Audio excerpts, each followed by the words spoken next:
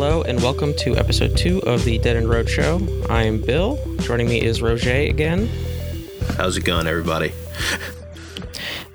So we should have fixed the audio issues on Roger's end that were plaguing the first episode. There was problems with the mic, but that should be, sorted and not a problem anymore. So thank you. Shouldn't sound like I'm underwater. Yeah, thank you for bearing with us for that. First time, technical problems. We've had more than our fair share just trying to get this whole thing going. There's been more problems than we would have appreciated, but what can you do? So like we mentioned in the first episode, the first part of the show is just kind of be talking about what we're up to behind the scenes and just little updates and things like that. And then we're going to get into, I guess, more of the, I don't want to say fun stuff because I would like to feel that the beginning part is somewhat interesting, but who knows? But we'll get into like some of the pop culture stuff and things like that. I guess it's just like daily horror conspiracy news. Yeah. What's been going on within the past week or so. Yeah. We did want to mention that the DeadEndRoad show is available on Apple Podcasts, Spotify, Google Podcasts, and of course any podcast app under the sun using the RSS feed that is available at video.deadendroad.co, and it is also available on YouTube if you get everything from YouTube, but of course it is still only audio only on YouTube. We are still plugging away on the first It Doesn't Add Up mini video. So that should be soon. Still don't have a firm date yet. Probably by the next episode we'll have like a firm date, I would say, for whenever that is going to drop. But yeah, soon is what I will say for now. Over on the Facebook page, Roger streamed for the first time, playing some Dead by Daylight, which was a solid first stream, I would say. And more streams are going to be coming for both of us. And we'd like to test out different streaming platforms, so we're going to see how that goes. So we'd like to ask people that care and, are interested, like where do you primarily catch your streams, or do you use a mix of, multiple, like I guess depending on where your favorite creators are. We're really interested to know that, just to see where it would make sense most for us, whether it makes sense to just stick to the Facebook page or to try out YouTube and Twitch and other things like that. So I think we'll put up a post on Facebook, and we'd like your feedback on that. And you could also reach out to us at video@deadendroad.co. So if you have a second and you would like to give us some feedback, that's greatly appreciated. And the other thing, I'm working on a review for the thriller novel, The Diary of a Serial Killer. It's kind of a wordy title. The Diary of a Serial Killer's Daughter by L.A. Detweiler. And the review should be out possibly by the time this podcast is live, so you can check that out on the website. Yeah, that's kind of an interesting read. The author reached out and provided the copy of the book for me, so I've been working on that for the last couple weeks. What's it like? It is. It's sort of literal, just based on the title. Mm-hmm. It's literally The Diary of a Serial Killer's Daughter, and in the beginning part of the book, she is like a small child that's writing this diary, and she notices that her dad goes out into the garage and is basically like hacking up these women, and she's like fascinated by it because she loves the color red. Oh gosh, starting off young. Yeah, so it's like it's eerie in the way because like you just have this young child that's, like she just loves the color red, and so she sees all this red and she's like, oh my gosh, my daddy's playing this game and it's so great and wonderful. So it's pretty weird, but I think it unfortunately runs into the issue a lot of writers have a problem with, where it's really difficult to write from the perspective of a child. Like really hard. Yeah, because kids are so unpredictable, and they don't know how to control like what they're saying. Like, you know what I mean? Like they have no filters. Yeah. So what So happens I is get they what you're kind of saying. yeah, so they kind of end up seeming like a puppet for what like information the author needs to convey to the reader instead of just feeling like a child. It's very difficult to do. So I think the book runs into that problem. Okay. Especially because the book is literally nothing but pages of her diary. So that's like how the story, like that's nothing, like that's what the story is. Is that how it looks like in the book as well? Like where it's like, you know how sometimes depending on how the writer, like for example, like you said, a diary, does it look like a diary entries inside the book? It's presented exactly as a diary. So every chapter starts Dear Diary and ends with, you know, like more later or whatever, you know, like, yeah. So, yeah, it's a very literal book based on the title. But it is interesting just to, I guess, sort of, because at the same time, the character, this little girl, her name's Ruby, is still interesting enough where you want to see what keeps going. But like, yeah, it's just very difficult because there'll be mixed in moments where it's like, okay, yeah, I can see a child saying this, but then there are moments where it's just like, man, the author forgot that she's writing the perspective of like an 8-year-old, and she needed she needed to get this piece of information in, but there's no way a child would either notice that or say that, and she definitely wouldn't write that in a diary. So it's really, really difficult.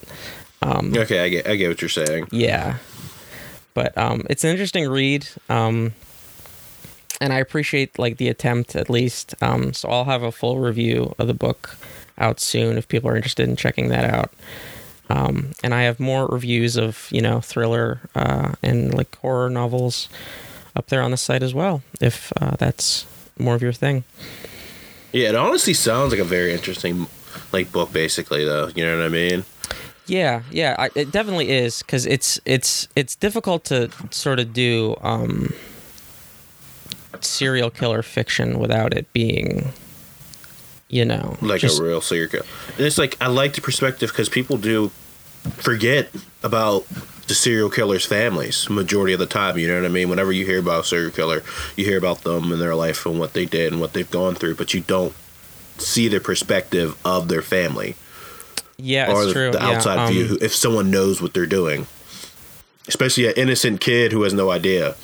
Right. I remember I was watching something on the BTK killer,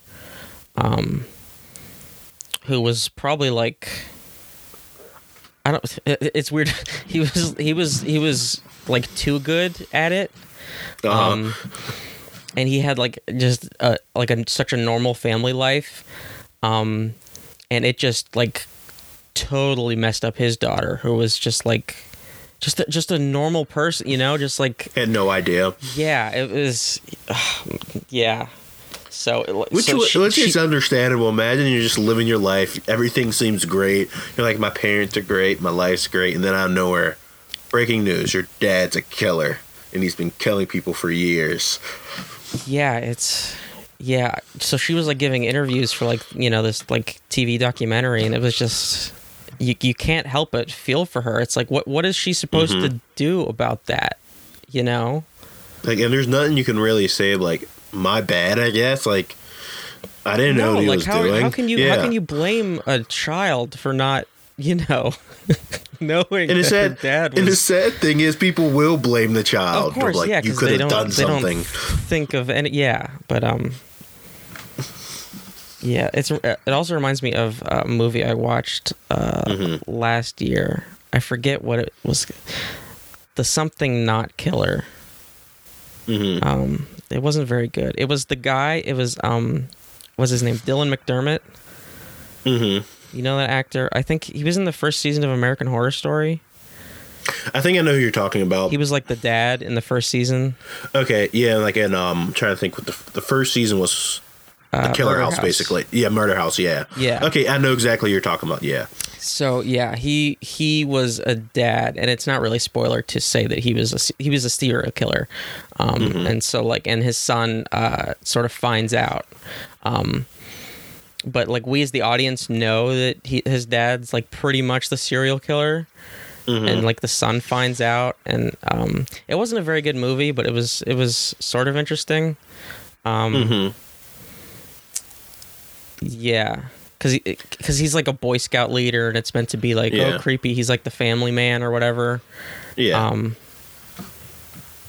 Yeah, but it's difficult to do like serial killer fiction that isn't super tropey or like cheesy. Yeah. Or I will say this: my favorite show, one of my favorite shows in like top 10, like because I have like a top 10 of all genres of favorite shows, and one of it is Dexter. Like, see, you know what I mean?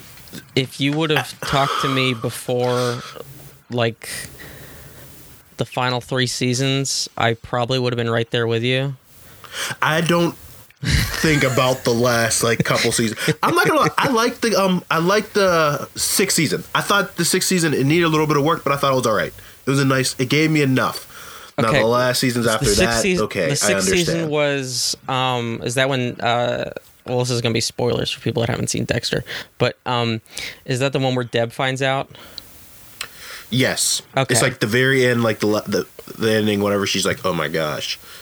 Okay, that wasn't the worst. Okay, I will. It wasn't the worst, but it was the beginning. Right. And then it was the beginning. The final season went completely off the rails. Yeah. Oh yeah, it just kind of like destroyed the show.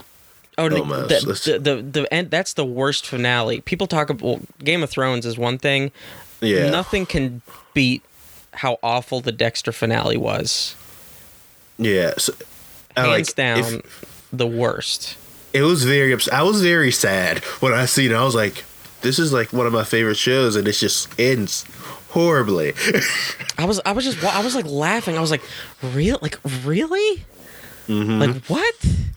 And don't get me wrong, for anyone who has not seen the show, spoilers ahead, just gonna let you know. Yeah. I sort of understand why he left and became a lumberjack. It's not what we wanted. It's not what we wanted at all. But I sort of understand, because it came back to what he said. He was like, me being a serial killer is just going to lead to the people I care about and love just being hurt in the process. So he feels like instead of going, I forget her name, but the girl who's with his kid, instead of going with them and putting them at risk, he was like, you know what, if I just go into hiding. Yeah. So I understood it, but I'm like, this is crap. I'm like, I don't want this. No. So the reason, but why didn't he off himself then? He was all set. He takes the boat out to sea in the middle of the hurricane, right? And you're like, okay, fine. That's what he's gonna do. He's just gonna give himself up to the sea where he dumped all the bodies all these years. And it's like, okay, fine. That's the end. You can deal with that. It's poetic. It's whatever. It's nothing special, but that's the ending, you know? And then it's nope, I'm going to turn around and I'm going to go to, Oregon or whatever, or Washington, and become a lumberjack. What? Yeah. I have no idea. It was very upsetting, because I'll admit, everyone always told me who watched the show, 4th season is their favorite. I'm a 5th season guy. 5th season was always my favorite. I had problems with Rita. Rita made me mad. Was 5th season the one with Colin Hanks? I'm trying to think. No, I think that was 4th season with Colin Hanks, with the Zodiac. I mean, not the Zodiac. I mean, what was his name for it? Because he killed in 3s, they first thought, but then they found out he killed in 4s. 4th season was Trinity. That was... okay, you're right. Trinity Killer. No, Colin Hanks was the apocalypse dude. He was the 6th season. Oh, okay. The 5th season was the motivational guy. And he had his group of friends, and they were killing women. He never put his hands on them, but he watched... because he was telling his friends what to do. Man, and they didn't kill one of them. That season at all. My favorite season of all of them. It was Dexter was just doing this thing, getting ready to kill someone. He was waiting in their house. He He put him down. The moment he killed him, there was one of the girls that they didn't kill yet still in the house. She was locked in the attic, but she's seen him do it. And then Dexter, blah, blah, blah, finds out her story, and he's like, okay, I'm going to help you kill them so you can get your revenge. Oh, right. And he was falling in love with her, and he was like, she's just like me. She's a dark passenger. Yeah. But by the end of it, after they killed everyone, she was good. Like, she was like, I don't feel the need to kill people anymore. And he was like, okay. Yeah, I remember. I just felt that it was a weird way to rebound for him. Mm-hmm. I guess he was heartbroken. He was like, you know what? I need this to deal with what happened to me last season. Yeah, yeah. I mean, Dexter knows how to pick him, right? I mean, we've seen how. Sure. Don't get me wrong. Second season. Oh, Lila. Oh, man. I'm not gonna. I understood the temptation of Lila, but I'm like, after the first couple things, I'm like, okay, she's crazy, Dexter. Get away. Yeah. Man. I'll never. Pardon my tits. Yeah. That line. Oh my god. I'm gonna have to slap the explicit tag on this one. Right. Damn it. Don't forget R.I.P. Sergeant Dokes. He did nothing wrong. Yeah, that's true. Yeah. I mean, at least he got the meme out of it. Surprise, motherfucker. Oh my god. He got that. I was so surprised, like, when I first started watching Dexter, I was so surprised they killed him off so fast. I thought he would last, like, at least a couple more seasons, but nope. Second season, they took him out. I think in the books, he's more of a dick. Oh, really? Yeah, if I remember. Mm-hmm. Like, he's, like actually stalking Dexter. Oh, really? Yeah. And the kids. I think. Mm-hmm. But it's been so long. Mm-hmm. The books are good. Like, I'm gonna have to read them. I didn't even know there was books. I just knew about the show. Yeah, the show's based on the books. Okay. The first season is like pretty much just like a literal adaptation of the first book. Mm-hmm. But after that, it's completely different. So it'll be interesting. Like, if you want more, you know, you should read the books. I'll most definitely have to check out the books. Yeah, because there's like enough differences to really make it interesting for fans of the show. Mm-hmm. Like the kids, like he basically trains the kids. Really? Yeah. To be serial killers? Yeah, because he like realizes that they have like urges and like dark passenger shit. The dark passenger. So, yeah, it's pretty interesting. Oh god, yeah, that does sound interesting. I did not expect that at all. Yeah, I most definitely have to pick up that book. Yeah, check them out. So yeah, what else were we thinking about lately? Well, coronavirus is canceling literally everything. So that's a bummer. Walking Dead. What else? It's making movies like come out later than they were. I know. Is it the New Mutants? Yeah, the New Mutants is being post-dated. Yeah, it's like everything for like Fast and Furious is being delayed a whole year to. Yeah, I'm okay with that. I mean, I don't watch those movies, but like, you know, they should just. I'm surprised they're just not superheroes at this point. I mean, aren't they? Basically, I guess. Yeah. Once you throw the rock in it, they're superheroes. Yeah, I mean that's just like the whole wrestling thing. They're either and now John Cena's a part of it. Yeah, villains. Yeah.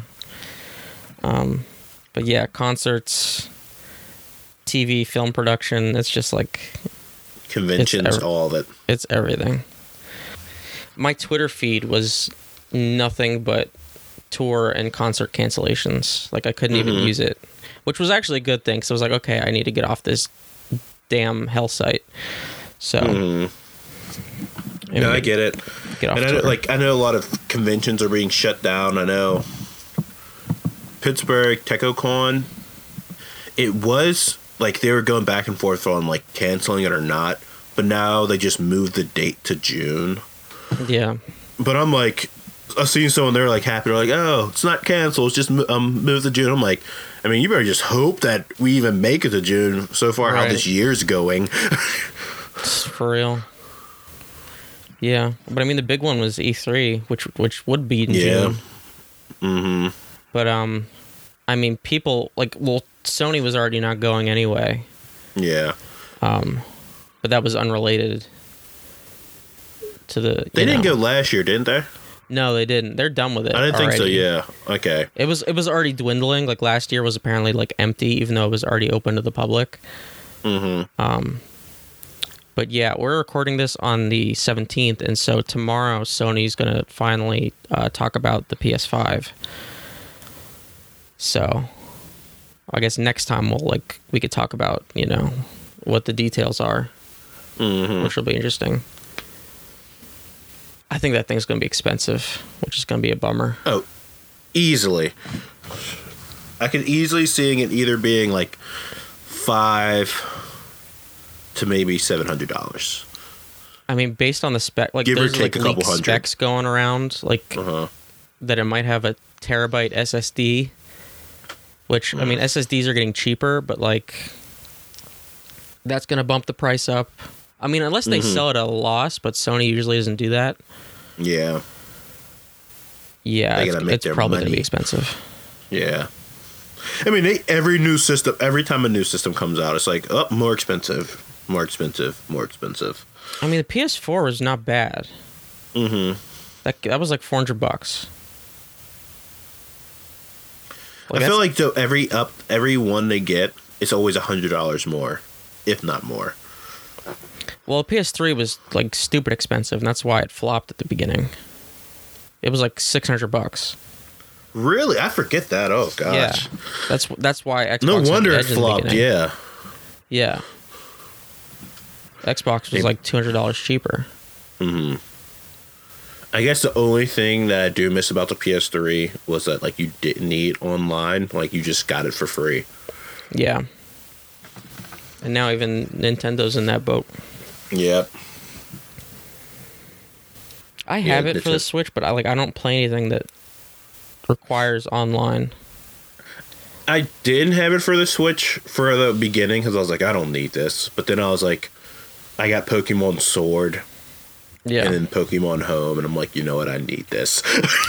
So I got it recently. Because I don't have that many games, but like the only time it came in handy was Fire Emblem. Because there's like sort of online features, but like there's no multiplayer. So you'd think they just give you the online features. Yeah. But no, you still needed the online. Because like even games that would like be like that on PS4, you don't need PS Plus for that. You just have to be connected to the internet. So that's kind of annoying. But it kind of came in handy just for like... There's like minimal trading, like not directly. You could basically put up like set like one of your NPCs to be like a vendor. You can just like sell shit. Oh, really? Yeah. Okay. And then you could see what other people did on those days, like just based on percentages or whatever. But like that... You shouldn't need the subscription for that. Yeah, this is Fire Emblem? Yeah. So I just have beef with Fire Emblem because Smash just keeps taking characters from Fire Emblem and just putting it in there. And I'm like, give me Waluigi. That's all I want. Yeah, this was my first Fire Emblem game, so I don't even know who all the other ones are. Except for Byleth. So, yeah. So I've never played a Fire Emblem game. Normally, I don't like strategy RPGs. I prefer turn-based. Just like regular turn-based, not, but this one was really good. I really enjoyed it a lot. I got really into it. Mostly because of the characters and just like the social sim elements you can do. there's just like a lot of interactions between the characters that I really enjoyed. So it was worth it. There's just like annoying things with the difficulty with that game, because like the normal difficulty, even if like you're not like really into, because like I'm not into strategy RPGs, and even if you're not into like turn-based stuff, it gets stupid easy. Oh, really? Like stupid easy. Like you don't even have to pay attention at all to anything. But you can only raise the difficulty once. And if you raise it, you can't lower it again without starting over. Or actually, no, wait, I have that wrong. I'm sorry. So you can't raise the difficulty, but you can lower it, and you can only lower it once, and you can't raise it back again. And I assume it's like the basic like difficulty settings, like easy, normal, and hard. Yeah, and then there's they had to add a additional difficulty option as like DLC because people thought it was too easy. That they called like merciless or something like that. But you couldn't even select that. You had to restart, like you had to start a new playthrough in order to play that difficulty. But isn't that what most people say about games nowadays, that they're a lot easier than they were back in the day? I mean, I guess we can't also, like, nowadays you can literally, I'm having problems, I can look this up online. Back in the day, you were just screwed until you got it. Yeah, I mean, I guess it depends on the game. Like, I feel like I play enough like niche shit that's hard. Where like, you don't run into that. Yeah, like I'm playing like mainline Shin Megami Tensei games, you know, where like it's designed to just kick your ass, or it's broken. Like SMT4, the beginning dungeon was just not play tested and balanced properly at all. Okay. It's basically the tutorial, and everything can one-shot you. Oh. So what you have to do is save every battle you win, and so you're level up enough so you just have enough health to survive normal attacks. So it's not hard, or like you don't have to get good. You just have to like get lucky and grind slightly enough for you to survive. It just wasn't balanced properly, and the rest of the game is fine. It's like balanced right and challenging enough where it needs to be. It's just the very beginning, like the very first dungeon you do. Like, so this is like hour one of the game. It's just busted completely. Yeah. So like, yeah, I think there's enough challenge in like the right games where there needs to be. But yeah, like what was I playing recently where I was playing on, Outer Worlds. I bumped that up to hard, or I guess whatever the hardest is. And that's not even like, I guess the only challenging thing about that is that you just survive like more hits or less hits before you die. So it's really not even a matter of the difficulty of it. It's just, I don't know, the way it's set up. Like, do you know what I mean? No, I get what you're saying. Like, it doesn't make the game more difficult. It just makes it more annoying, I guess. Yeah. You're just more vulnerable. Yeah. Like, if it was more difficult, they should have added more, like, enemies to, like, where on easy mode you'd only fought, like, 2 of them, but, like, on hard mode you'd fight, like, 5 to 7 of them. Right, or just, like, enemy accuracy or something, or, like, enemies use different types of, you know, attacks or stronger strategies weapons. Or stronger weapons or whatever. But it's just like more like you take fewer hits to die, and it's just like, okay, fine. And that game's not even about combat anyway, so it's just like, well, whatever. How would you compare with like Outer Worlds to like Fallout? So I was talking to a friend about this recently because he's finished the game, and I've only done like the first planet, which I need to get back to. So it really, really, really wants to be Fallout, and it wants to completely like take the place of Fallout in every single way, but it doesn't because it can't. And what I mean by that is they give you like areas to explore, like these planets to explore, like sort of like the environments in Fallout, you know, with like there's raider like outposts and things. I forget what they call them in that game. They're not raiders, but they basically are. Okay. They're space raiders, you know. But the combat is just like super, super thin and shallow. Like the weapons aren't nearly as interesting as Fallout. The shooting is fine. Like it's probably not even as good as Fallout 4, which is not saying all that much.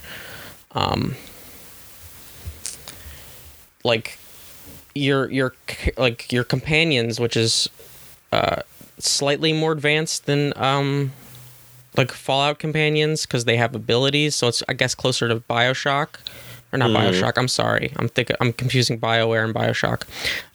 It's similar to like a BioWare thing, so it's like Mass Effect is what I meant to say. Okay. They're sort of almost like it's just like you hit a button and then you go watch a cutscene, like a tiny second cutscene, almost like a VATS shot, you know what I mean? Where like you'd shoot with VATS and you would get like the little, you go watch the bullet kill the dude. You hit a button and then you go watch your companion kill a dude. Is basically what the companion abilities are. So it's not really that deep. And so like the first planet, I wanted to see absolutely everything on the planet. So I explored every nook and cranny. And it just felt like a waste of time. Because there wasn't that much to see. Like I picked up loot, but the loot isn't interesting because there's like 5 weapons in the entire game. No, that's it. It feels like, I was just picking up the same weapons over and over. The weapon upgrading is like nothing. You don't need to do it at all. It's not even like it wants to be more advanced than like Fallout 3. It's like Fallout 3's repair system even. But it's just something to fill your inventory. It's not anything you should really even worth it. Like at a certain like I learned like quickly on. It's like, well, I should just stop picking up weapons because like there's no point. There's not even any point in selling them because I can just find more money that I can get selling these weapons. And so I was just like going around killing these raider camps or whatever for no real reason. Like there weren't even quests there. So like in terms of combat and exploration, it can't compete with Fallout, even though it wants to be. Like they included that stuff to be like, well, hey, Fallout has that, so we have to have that too. But it's really shallow and thin. So on the other side of it, what it wants to do is take the similar kind of thing of Fallout New Vegas and the older Fallouts, and to an extent where Fallout 4 failed, like with the faction stuff and faction reputation and that sort of deep RPG stuff where choices matter and you need like dialogue options and skill checks, and oh my god, the skill checks, and you need the right stats and all that kind of thing, that like deep RPG stuff. That is the thing it does really, really well. Okay. That's where it's like, okay, well, Bethesda's abandoning that kind of thing in Fallout, so we'll just do that instead. And they did, and it's really good. So is the story at least interesting? Oh yeah, completely. Yeah, it's that's the best part of the game. Like your choices matter. You have to make difficult, morally gray choices where you need to figure out, like you need to gather all the information. You got to talk to people and you got to figure out what they want and their goals are and whether they're lying to you, and like what they're really after. And maybe you can deceive them too and like pass these skill checks, and you can go around and hack their computer and read terminals and things like that. So that is the thing where it's like, okay, fine, you took that and you ran with it, where Fallout 4 just completely abandoned that kind of thing. So that is where they surpass Fallout now. And of course they took the similar kind of Art Deco-y, Americana satire visual style and, sort of made their own thing. It of course isn't like as iconic as, Vault Boy or whatever, but it's sort of, it is enough where it's like, okay, yeah, this is its own thing, and you could see where it's similar, and like where it's not just like a 1-for-1 copy. It's of course saying its own things and doing its own things, where Fallout is like a satire of Americana and 50s and like 30s to 50s culture and the American industrial complex and American politics. This is just straight up anti-capitalist sort of satire. So it's definitely its own thing, but it's like, hey, this is that kind of experience. So my main point is that like I think it would have been like a stronger game if they would have just not bothered at all with sort of the exploration and like such an emphasis on combat where there didn't need to be. Because it's just really, really shallow and sort of like doesn't need to be there. It just sort of takes away from the stronger aspects of the game. So it's at a point where it's like, well, okay, I'm just going to ignore that now and focus on the story and everything else.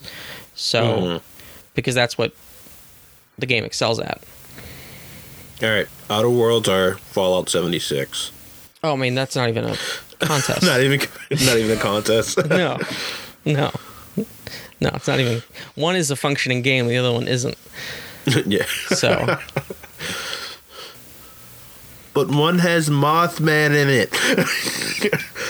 I mean, if I want a game with Mothman in it, I'll just play Persona or SMT. Oh.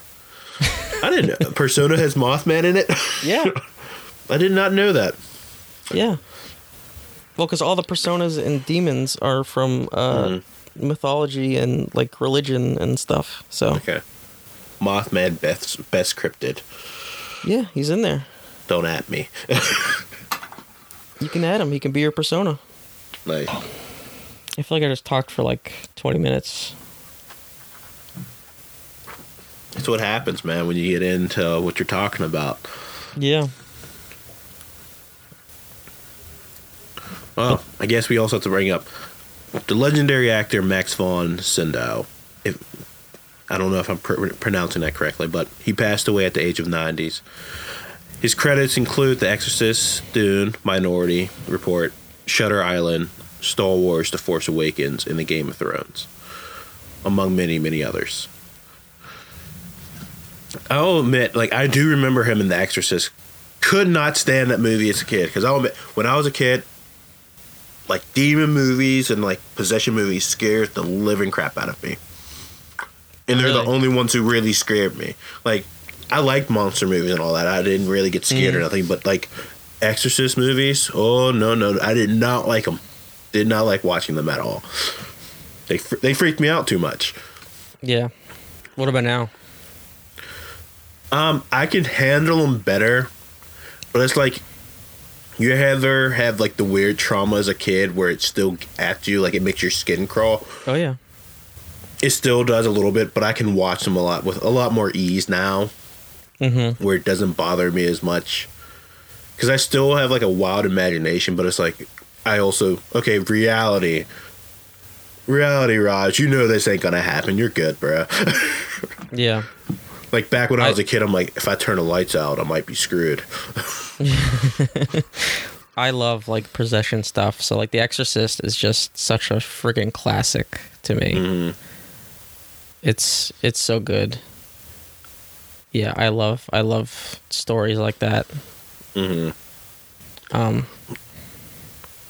Yeah, so that's a bummer. But he had such a long and like illustrious career. So 90 years old. I hope to make it that far. for real, yeah. Anybody would be lucky to have like 1/8 of his filmography. You know. Oh yeah. So, but yeah, I think a lot of people that aren't sure if they've seen him in something. He was the three-eyed raven in Game of Thrones. So, Okay. you've probably seen him. But yeah, but that reminds me. Speaking of like possession, exorcisty kind of things, have you seen the show Evil on CBS? No. It's I was my expectations for it were low, considering it's like a show on network TV, but it's like really, really, really good. Surprisingly good. Yeah, it's I don't usually get into like procedural kind of shows. It think of it as sort of like the X-Files, except instead of aliens and shit, it's like the Catholic Demons? Church and like possessions and demons and stuff. It's really, really interesting. And just the way that they handle things, and like it's a procedural, so it's like Monster of the Week, so like every week is a different case, but they build on it so well, like the narrative through line of the first season builds so well, where it's just not like, oh well, you can just forget that was a different case. Like it just flows together just great, and the cast is really good, and they handle a lot of like current events and like current topics and like interests in such a nuanced way, without, you know how like Law and Order will try to do like, oh, this is the VR episode, and it just comes off as like really forced and cheesy. Oh, whenever like they'll tie it to like current events, like yeah, I know what you mean. Yeah, like where it's whenever a celebrity does something wrong, they're like, okay, this isn't we're not saying it's him, but it's him. Right. Yeah. They just turn it into an episode. They talk about current events in like just such a smart way. Like such a big part of the first season, like they just talk about incels like a lot, and like they don't just like name drop it. They like actually talk about like why they're like doing messed up shit, and like why they're the perpetrators of, you know, violence against women and mass shootings, and like they talk about 4chan and like actual serious shit. All right. And they so they don't kind just of like relatable. What's that? So it's like relatable, like to okay. Yeah, but they don't just name drop it either. They're actually like talking about it in a context where it's like giving some sort of, you know, criticism and tying it back into like where they're like, you know, they have something to say about it. They're not just, you know, name dropping it. So it's really good, and there's like even some really creepy moments too, especially for a show that's just like on network TV. It gets, you know, there's some good scares, I would say, for some people there. So, and I don't think it's like easy to dismiss because it is on network TV, and the show is just called Evil. You know, it's not like the most interesting title. Is this like a brand new show that just came out recently? Yeah, I guess it just premiered last fall. And it was like 13 episodes, so it finished up, I think in like January, the first season, and it's coming back next fall for the next season. So I would suggest people check it out. I was really surprised by it. So yeah, if people are looking for something new to watch, I'd give it a shot. What streaming platforms is it on? Oh, I have no idea. I guess if you have the CBS thing, I don't know. I got my hands on it through, you know, some methods, but yeah. I got you. Almost that does sound interesting. Yeah, I definitely give it a shot. Did you want to talk about the Dead by Daylight? Because The Death Slinger. Yeah. All right, yeah. It's so I'm a frequent player of Dead by Daylight.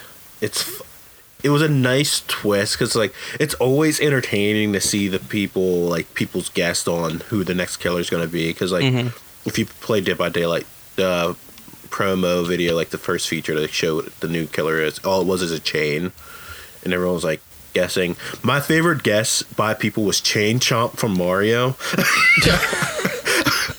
Which would have been great. I was like, no way in hell that was going to happen. Yeah, but it would have been great to see Chain Chomp. Yeah. If someone can make that a mod, I would be extremely happy. Yeah, just make Chain like Chomp right a behind killer. Thomas the Tank is like. Yeah. I've seen the Thomas the Tank mod in like the Resident Evil game, like which I'm like, okay, this works. I like it. Yeah. The eeriness, but the Death Slinger, I would say that it's nice because like it seems like he has a more quieter like heartbeat than the rest of the killers. So it's like he's walking towards you, but it's like you didn't even notice he was walking towards you.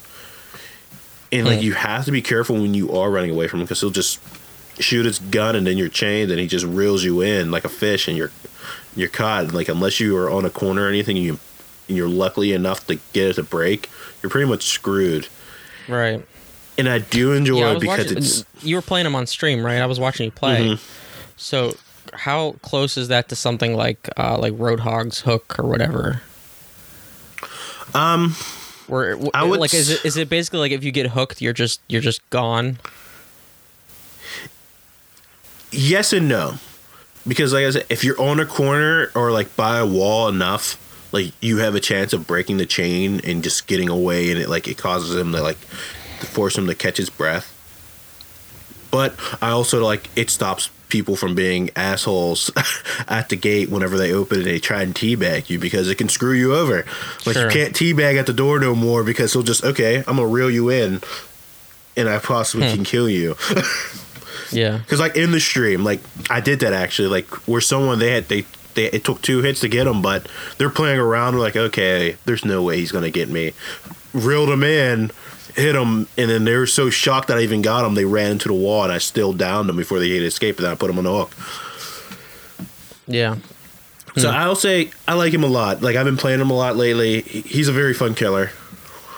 Nice. At first, I was wishy-washy about him because I'm like, From my experience of playing games, I have terrible aim.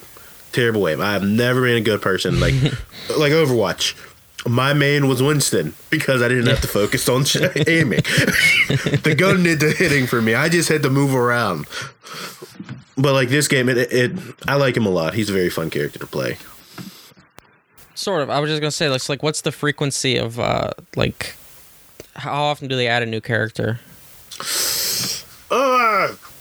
Every couple months or so. Okay. Like sometimes, like I'm trying to think. The order it's been like the last few. Sometimes they will. Rarely they'll do a survivor by himself or a killer by themselves because that's what they kind of did. The most recent one was the Death Slinger, then it was Oni and the survivor with him, and I'm trying to. Then it was the Demogorgon with Nancy and Steve. And I'm pretty sure Ghostface was before them. And then they had Ace before him from Evil Dead. Oh, okay. But I know currently they're because they dropped a bunch of properties, like I said, Ghostface, Ace, Demogorgon, and people from Stranger Things. So they're working on their own killers. But it's every couple months or so, they drop a new killer. Which it's nice. Yeah. I know a lot of people are hoping for Candyman to be the next killer. Him or someone like Jeepers Creepers. You think that would be closer to when the movie's out, though? Possibly. It would work out. Yeah. I think it would work out. I mean, but they did Stranger Things randomly, compared to whenever the show dropped, they just, here's Stranger Things. Well, I bet that's just to keep like interest in the show whenever it's not on air, you know? Because like they don't like whenever a new season drops, I don't think it needs any more promotion. Yeah, than it already does. But that's like turning into its own like empire. Oh yeah, it's turning into its own thing. And I know it hyped a lot of people because there are no real Stranger Things games. So it's like, oh gosh, you get to either play as a Demogorgon or Nancy or Steve. So let me ask you this, because this might be a basic stupid question to anybody that's played this game, but like so like obviously the killers have different abilities and stuff, but like are the survivors just different skins, or do they do different stuff too? Basically, they're just different skins. Okay, I was gonna say, because it just looked like everybody was running around the same. Different skins with like different perks of their own, but once you get them to level 30, and like you can unlock all their perks and like level up other survivors so you can get their perks. So then it's not that much different from each other. Okay. Where the killers, you can get the same perks as the other killers over time, but they all have their own special attack, basically, or special thing that they do with their own. I see. Okay. But I'll say it's a fun game. I like it. It's the main game I pretty much play right now. I will bring up another game that dropped a DLC. And I was super geeked about this DLC. Mortal Kombat dropping Spawn. Like that was the one, like I've been waiting for him. Like I've been wanting Spawn in something for ages now. And I'm happy, like, and he fits perfectly with Mortal Kombat. And then you also have Keith David voicing him. It's perfect. Yeah, he's a great voice actor. If you need someone to be a bad guy, get Keith David. Yeah. He has the perfect villain voice. Was there what was their last character before there was like something else, wasn't there? I'm pretty sure it was Terminator. Right. They'll just throw Terminator in anything, won't they? Yeah, pretty much. I think it was like in Gears of War. Like all kinds of weird shit. I think it worked out basically. I do like how Mortal Kombat does do their DLCs though, because it's like they'll bring out random ones. I mean, I didn't really care so much about like whenever they added Texas Chainsaw Massacre or like Jason and stuff. Kombat? But they have them in. Yeah, they're DLC characters. I think in 9 or 10. One of the two. Actually, I think it's 9. 9, that's like Jason, Texas Chainsaw, and I think Freddy. But I did like, I'm pretty sure in 10 they have like Alien and Predator. Right. And I would take people's souls with Alien.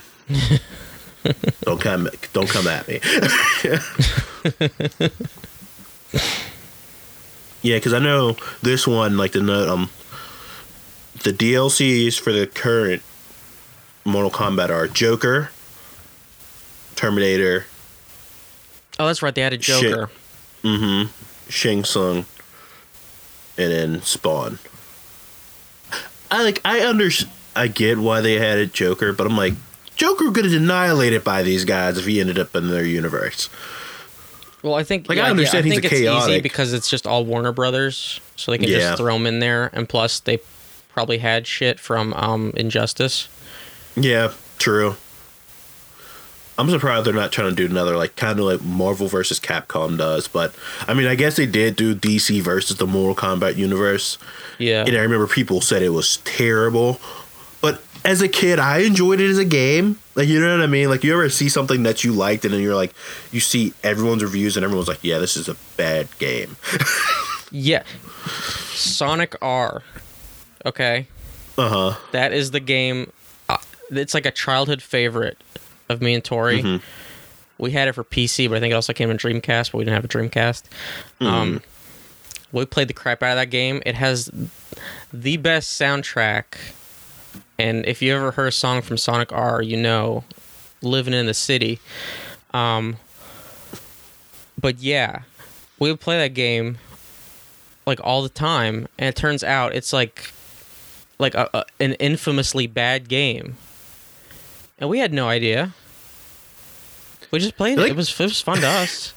It makes you feel bad. You're like, wait, what? Everyone hates this game? Yeah, what are you talking about? That was a great game.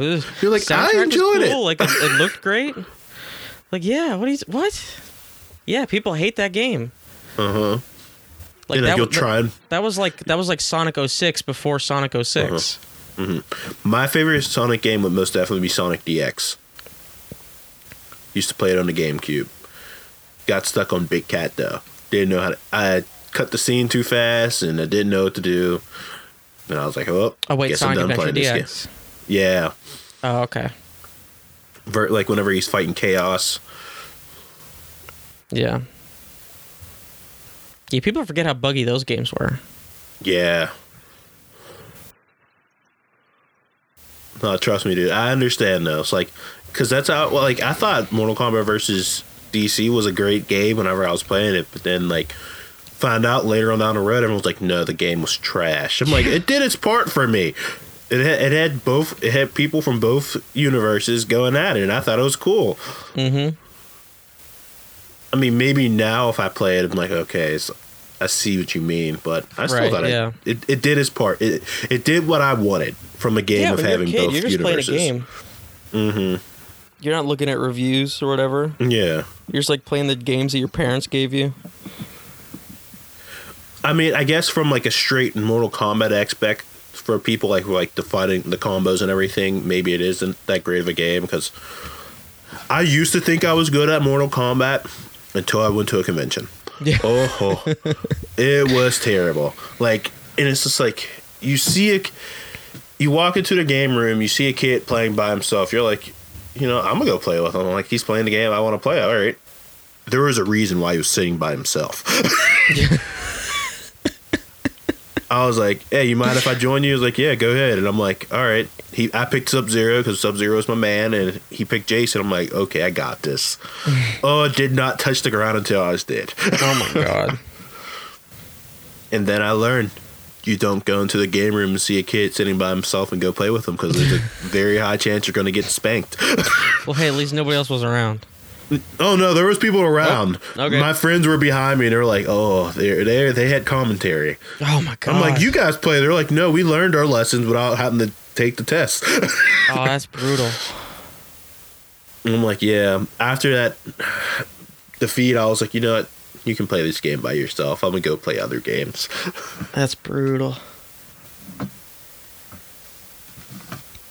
Yeah, I don't understand fighting games. I just don't have the. Yeah, I don't know. Dude, like, I'll admit, I appreciate like watching them or whatever, but like I can't play them. The only fighting game where I will say, because I don't like to say I'm good at games. I don't, because like I've met people good at games. Mm-hmm. I'll say I'm the only game, like fighting game that I know of that I feel like I have confidence in myself, that I'm not no chump and I won't get spanked easily by anyone. Super Smash Bros. Yeah. Only game I have faith in it. It's like, because I've played really good people and I've beaten them. Like, you know what I mean? I'm like, got my fair share of getting spanked, but it's like I've delivered my own spankings upon people. And like fighting games, they're tough. I'll admit it. It's like, because I'm not the best at remembering combos. I just go. I'm not a button masher either, though. I just do my own thing. It's just like, because I have friends who are like, my one friend, he was like ranked 5th in the world at the My Hero Academia game.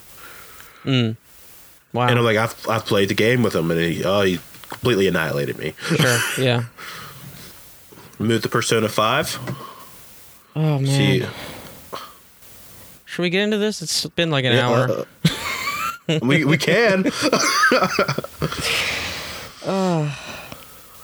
I mean, I guess we can't. Yeah. So I'm a crazy person. So Persona 5 Royal's coming out in like 2 weeks. It's coming out like the 30th or whatever. So I decided I was going to get the Platinum Trophy for the original Persona 5. Because I did the same thing for Persona 4 Golden on the Vita. I got the platinum trophy for it.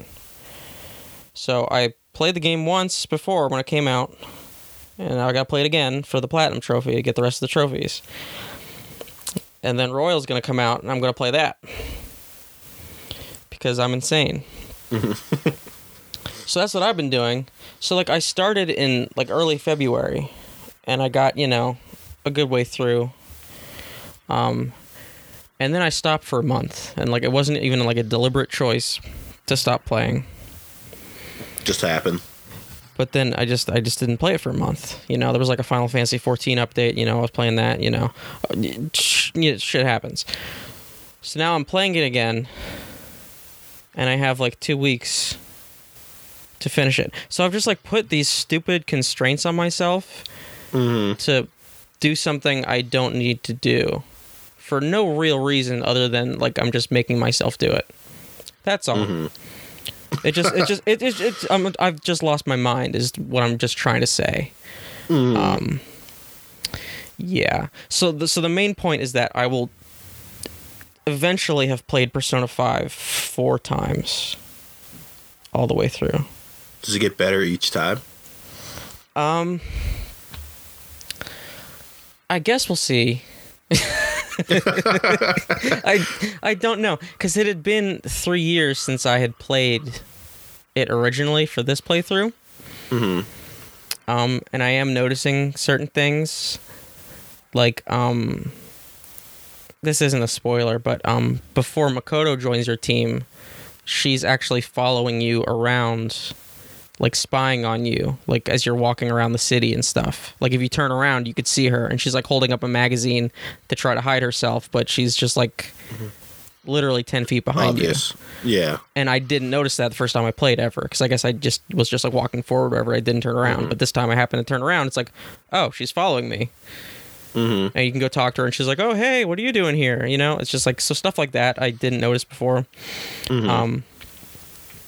I feel like I'm going through a lot faster, like not even like intentionally doing it, but just because I know how things work. And even things that I didn't, like there was puzzles in, I guess the 5th or 6th dungeon, I forget what the number is, but I got stuck on it so hard the first time I played. And this time, I didn't even remember how the puzzle worked, but I just breezed through it without any problems, like without even like really thinking about it. So whether that means it's lodged in some part of my brain that I just can't access, but subconsciously I do, who knows? But yeah, that's what I've been up to, because I'm a crazy person. I'd say there's only been one game I think I've replayed multiple times, and I'd say it was probably Pokemon Emerald. Favorite game. It's my favorite game of the whole franchise. It was like the only one that I've been able to replay multiple times, like where I restart. And this is before like you could save your Pokemon. It's like if I restarted, I lost everything. Like there was no getting my Pokemon back. But it's like I enjoyed the game so much that I'm like, you know what? I don't mind restarting and trying it out a different way. Right. Yeah. I usually don't do that. Like, and if I have to, like, sometimes I'll go for a platinum in games. Like Fallout 4 was one I deliberately tried to get. But like, I didn't need to play through it multiple times in order to get it, so I knew I could just get it. But I did it for Fallout 4, or, for Persona 4. And it was really difficult just because of what you needed to do in that game to like get all the personas, and you had to defeat Margaret, which is like a secret boss battle, and hear all the navigation lines in the dungeons, so you have to like trigger all these specific conditions in battle in order to trigger navigation lines. Just stupid stuff. The bug catching. Oh my god, the bug catching. Oh my god, you know how many saves I had to reload? Just like stupid stuff, and I did it for no reason. And it took me so long So the Persona 4 Platinum took me so long that Persona 5 came out because I did this same thing before. So I was like, oh, I'll get the Persona 4 Platinum before 5 comes out. It took me so long. 5 came out. I was playing 5 while simultaneously finishing up the 4 Platinum. That's how insane I am. I was playing 2 of these giant JRPGs simultaneously. And now I'm just like, oh yeah, I'll get the Platinum for this game, and then I'll play the souped up version again whenever. And then, like an idiot, because it has a different trophy list, it has a different Platinum, I'll do this over again. Why? Why am I doing this? You know what game recently? I'd say the most recent game where I've restarted playing it, but it was not my fault. I did not. It's not the same reason why you play Persona 5 over Fallout 4. It is because of that damn bug. Do you know what bug I'm talking about? Was it the thing where the robots? Yes. Oh, I was so sad because I didn't know about it. Like, I just knew, like, because I have, like, when I first started playing Fallout 4, it was like I bought the one with all the DLCs in it already. Yeah. So I'm like, I'm playing it, didn't know anything about the bugs or anything, and then I get to it, and I'm like, all right. I'm like fighting it. I'm fighting all the machines. I killed all the machines. It's not moving on. I'm like, what's going on? Yeah. And then I looked it up. I'm like, yep, you're kind of just stuck. There's nothing you can really do. There's no way to get out of that scene because it's just a bug in the game. And then there was like, maybe you got a saved file. And I realized all my most recent save files were at that scene. Yeah. So I literally just had to restart the game. I was so sad. Yep. Because like I had so much progress. I'm like, okay. And it's like I was so far along in the story and everything, and I'm like, I'll do this. Because like in Fallout, you could do what you wanted at any time. Like you can continue with the story, or you can do a side mission. I wanted to do the side mission, and I was like, oh, this is terrible. It was like, and I realized I had to restart the game because none of my save files would have put me anywhere where I'm like, I can just avoid this. Nope. It just had to restart the game. Yep. Well, the same thing happened to Tori, where it wouldn't let her progress with those robots. So that like that DLC was just broken for her. And she was like, well, I don't know when it broke. Because she would just do stuff where she wandered away. She didn't know that those robots were part of the DLC or whatever. She just killed a bunch of robots. And so she was like looting all over the place. And she's like, well, I don't know what save to go back to. I don't know how far I need to go back to. So she went back and they were dead. She didn't know how far back she should go. She's like, well, I guess I'm just not doing that DLC. And she played the rest of the game, and she just didn't play that DLC because she wasn't going to restart because she was, No, I understand. It's so sad when you get the hours in, and then it's just like, nope, you got to restart it. All those hours wasted. Yeah. Yep. I get it. It's funny because I heard... this is something my brother said. He saw this online, that somebody had deleted like their friend's Persona like New Game Plus data. Oof. Because they had only saved in one, like they saved everything in one slot. And I went into like my soul left my body. Because I'm like going through this whole platinum ordeal. But I'm like, why in the world would you save everything on one slot? So Persona is very particular about its saving system. And this is going to sound like the most boring shit to anybody that has not played Persona 5 or doesn't really care about like min-maxing the schedule of Persona. You have 16 save slots. And so Persona is about, keep doing things daily. And, like what are you going to do today? Are you going to go talk to this guy? Are you going to, go into the dungeon today? Are you going to raise your stats today? Like, what are you going to do today specifically? So the calendar is very important. So you have 16 save slots. So you can save every other day and then you have the whole month covered. So if you screw up something, like you didn't mean to talk to that guy, or you missed this event because you talked to somebody you shouldn't have, or you like realized that you needed a specific stat on a certain day, all you have to do is only go back one day. So you're not really screwing yourself. You're only going back a day. So it'll like maybe waste as most as 20 minutes of your time at that. Instead of, going back further, or God forbid, keeping everything on one save. For this 100-hour plus RPG. Where you otherwise can't go back at all. So it just my soul left my body when I heard that. It was just unbelievable. So yeah, if anybody is going to play Persona 5 Royal when it comes out in 2 weeks, save every other day and you'll be fine. This is the moral of the story. And maybe don't go for the platinum unless you want to lose your mind, like me. True. I have a friend who kind of just went through the same situation recently through some events going on in his life, and it's just like, I learned recently, if I'm playing a game on a PlayStation 4, save it to the cloud. Yep, you gotta back that shit up.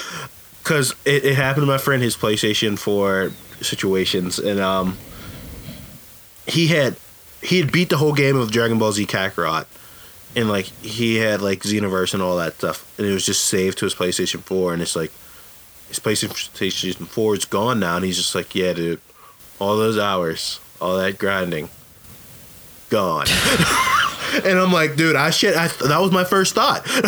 I was like, I wanted to cry. I wanted to hold my friend and cry with him because I understood that pain. It's rough.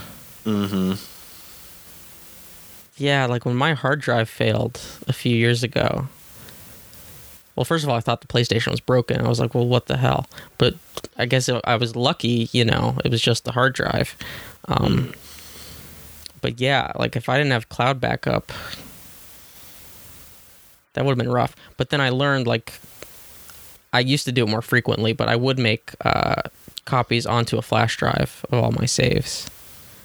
And like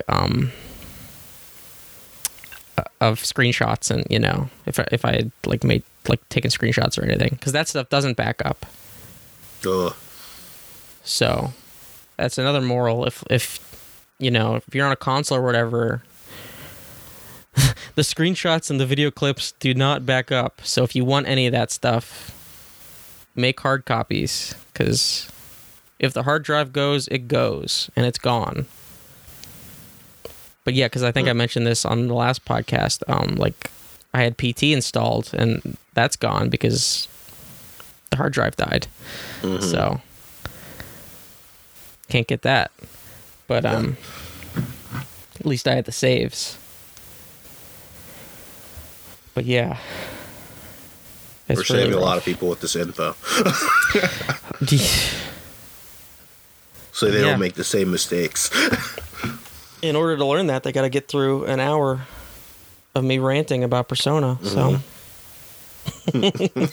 only the truest of the true will get that wisdom. Understand. No, learn the secrets. Yeah.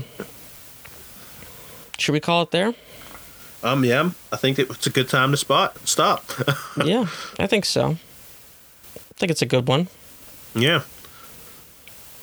It's most barring definitely any worth catastrophic recording issues. No, I do Who knows? not Maybe sound my like I'm end underwater this time. Like, just the way luck's going. Yeah, right. 2020's been a rough year so far. Yeah. But yeah, so be on the lookout for some streams. Please keep an eye out for, like, it won't be like a survey, but just like, asking for some feedback about where your viewing habits lie. It'll really help us out and get our plans going. First It Doesn't Add Up mini will be soon. we're plugging away. We'll have some other videos. They're all in the works, coming soon too. And Roger's been killing it with the memes on the Facebook. Mm-hmm. So if you're somehow listening to this and not on the Facebook, throw a like. Helps us out too. We greatly appreciate it.